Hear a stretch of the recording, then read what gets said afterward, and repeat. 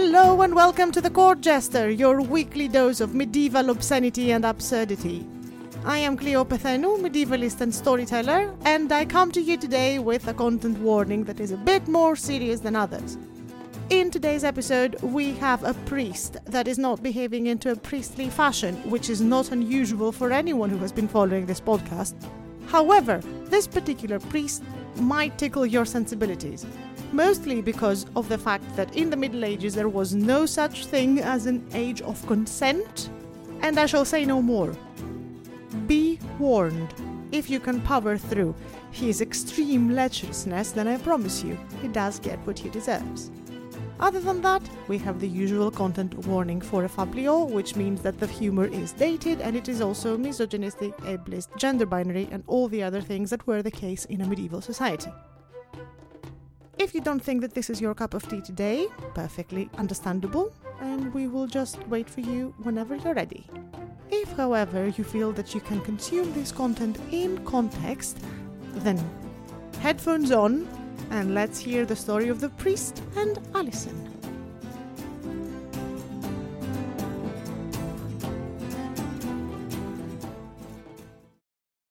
In one of the villages of rural France, there lived a woman, a merchant's wife.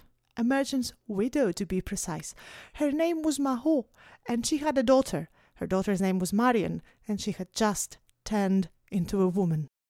Marion was as pretty as they come, and her body was suddenly changing as she was entering puberty. She was developing curves, you see, in all the right places, and she looked so fine.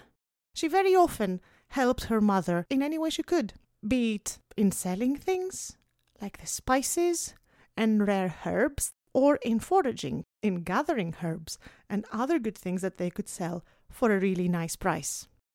And that's what she was doing in that specific morning when she was foraging for herbs near the river, and she was walking home carrying her wares, and her dress was soaked up to her thighs, and it was sticking on her body as she was walking. And the priest, his name was Alexander, and he knew her well, and this morning he saw her in the way that he has never seen her before. I'll tell you now, Alexander was not a good man, and definitely not a good priest. No, he had appetites, and while usually his appetites were sated by the purchase of expensive and rare spices such as ginger and cinnamon and cardamom and cress and other things that he was buying from Mahot, this day Marion's sight gave him another urge.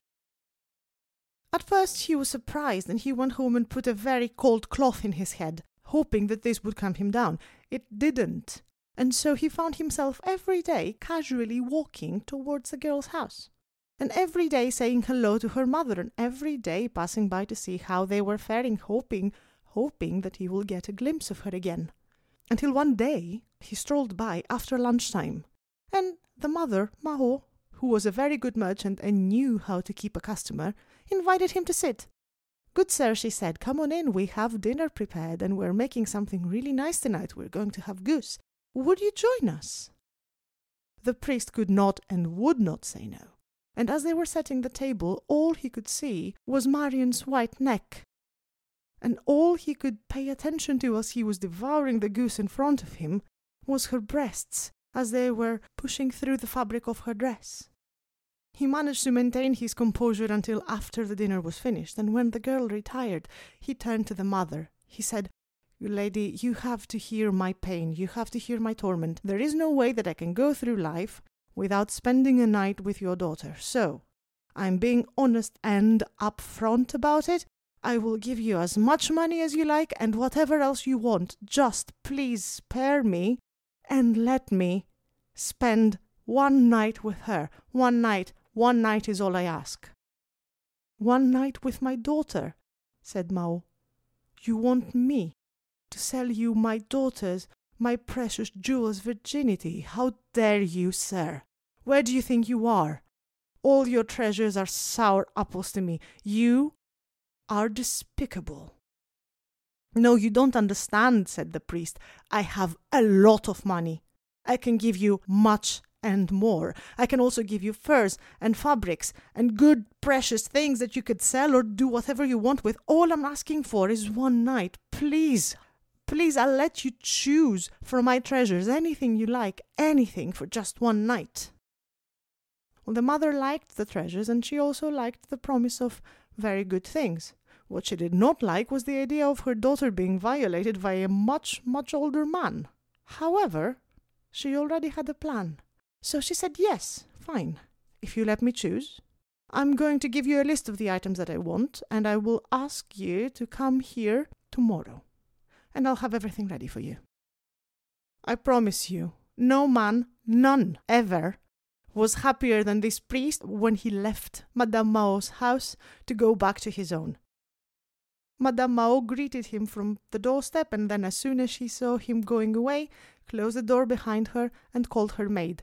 Prepare a bath, she said, and then sent someone to find a certain girl, a working girl of a specific profession, that was working in town and could get fucked for a penny, and her name was Alison.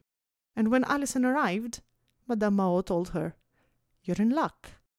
I have such a good business arrangement from you that it probably will end up in you finding a husband." "Good lady, you're kidding me," said Alison, "and I am a working girl, and time is in short supply, and man's appetites come and go, and I cannot be losing working hours because you want to play and joke with me. Please let me go back to work. I really am a very busy girl." "No, you don't understand. I'm giving you work," said Madame Mao, "and I only have one thing that I want you to do tonight. Take a proper bath, go to the bed that I will show you, and pretend to be the virginest of virgins.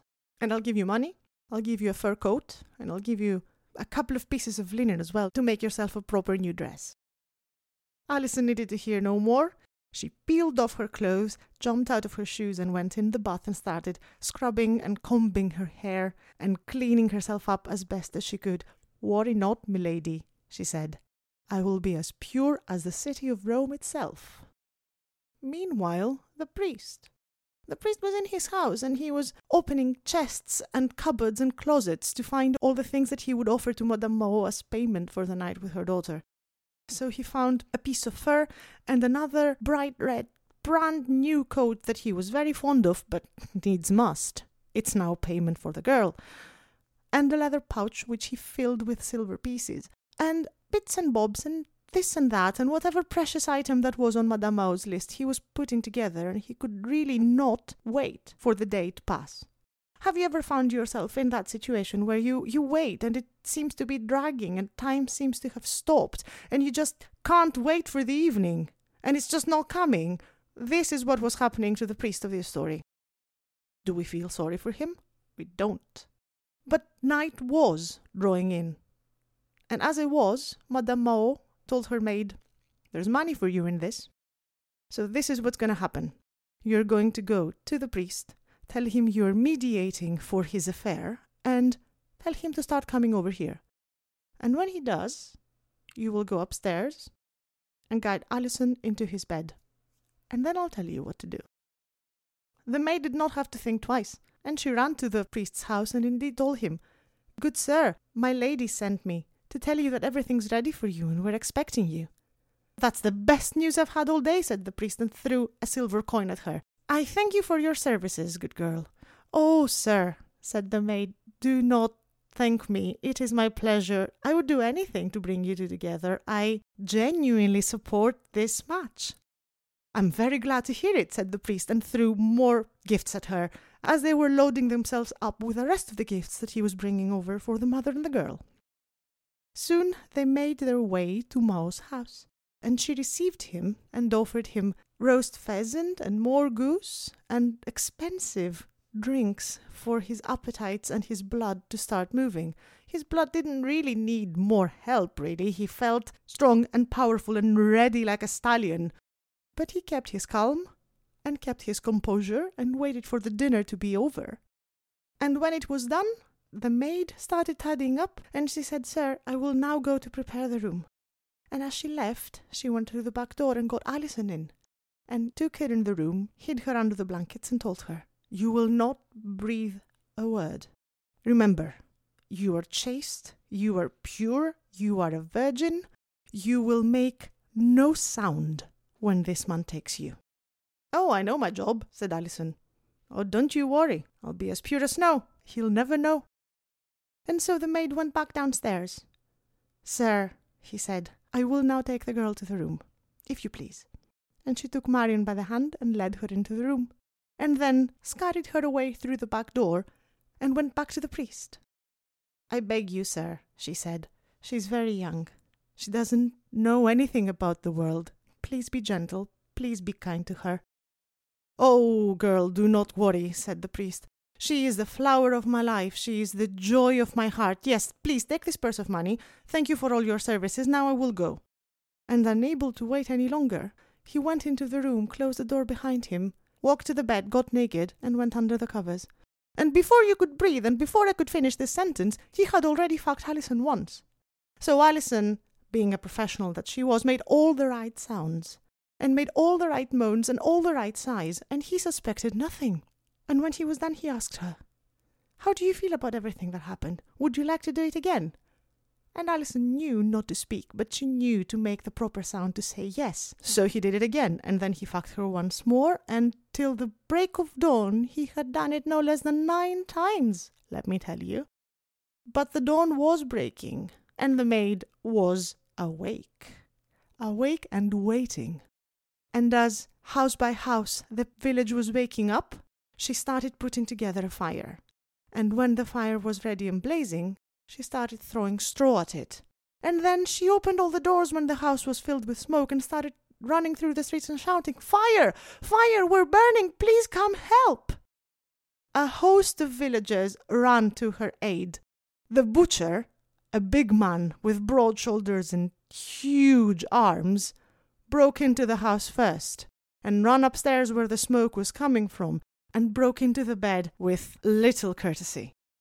To see what? To see the priest stark naked and exhausted, and holding in his arms? "Alison, what are you doing here?" said the priest. "What are you doing here?" said the butcher, and pulled him out of the bed and dragged him downstairs, stark naked, for the whole city to see. "What do you mean what she's doing here? Who do you think you were with?" "Oh, I know this," said the maid. "He thought he was buying a night with the little one, Marion. That's who he thought he was fucking." "Oh, is that so?" said the butcher and the rest of the village men. And they fell on him with punches and kicks and sticks and stones, and gave him such a beating that when they were done with him he was all black and blue, and still naked, so you could see all the black and blue. And they only stopped beating him when their arms were too tired to continue, and they let him go home, limping, moaning, and trembling like a leaf. And all this for what? For fucking Alison. That he could have any day, or just a penny. He had to have that penny, though. This is the end of this fabliau.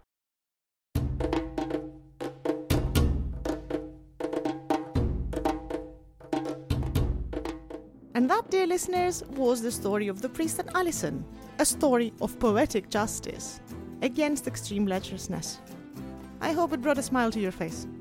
If you like what you heard, and you want more medieval mayhem, please subscribe to The Court Jester wherever you get your podcasts. Like and share the news. Spread the word. Tell everyone you know that The Court Jester is redefining Middle Ages for you. For those of you curious about my sources, you can find several links in the show notes.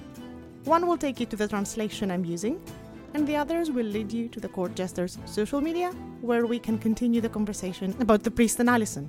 Before I leave you, I want to remind you that The Court Jester is the labour of love of a true medievalist and storyteller, myself. If you're feeling generous and want to support the podcast, consider becoming a patron on Patreon, and you'll gain access to bonus episodes, additional material, and other delightful surprises.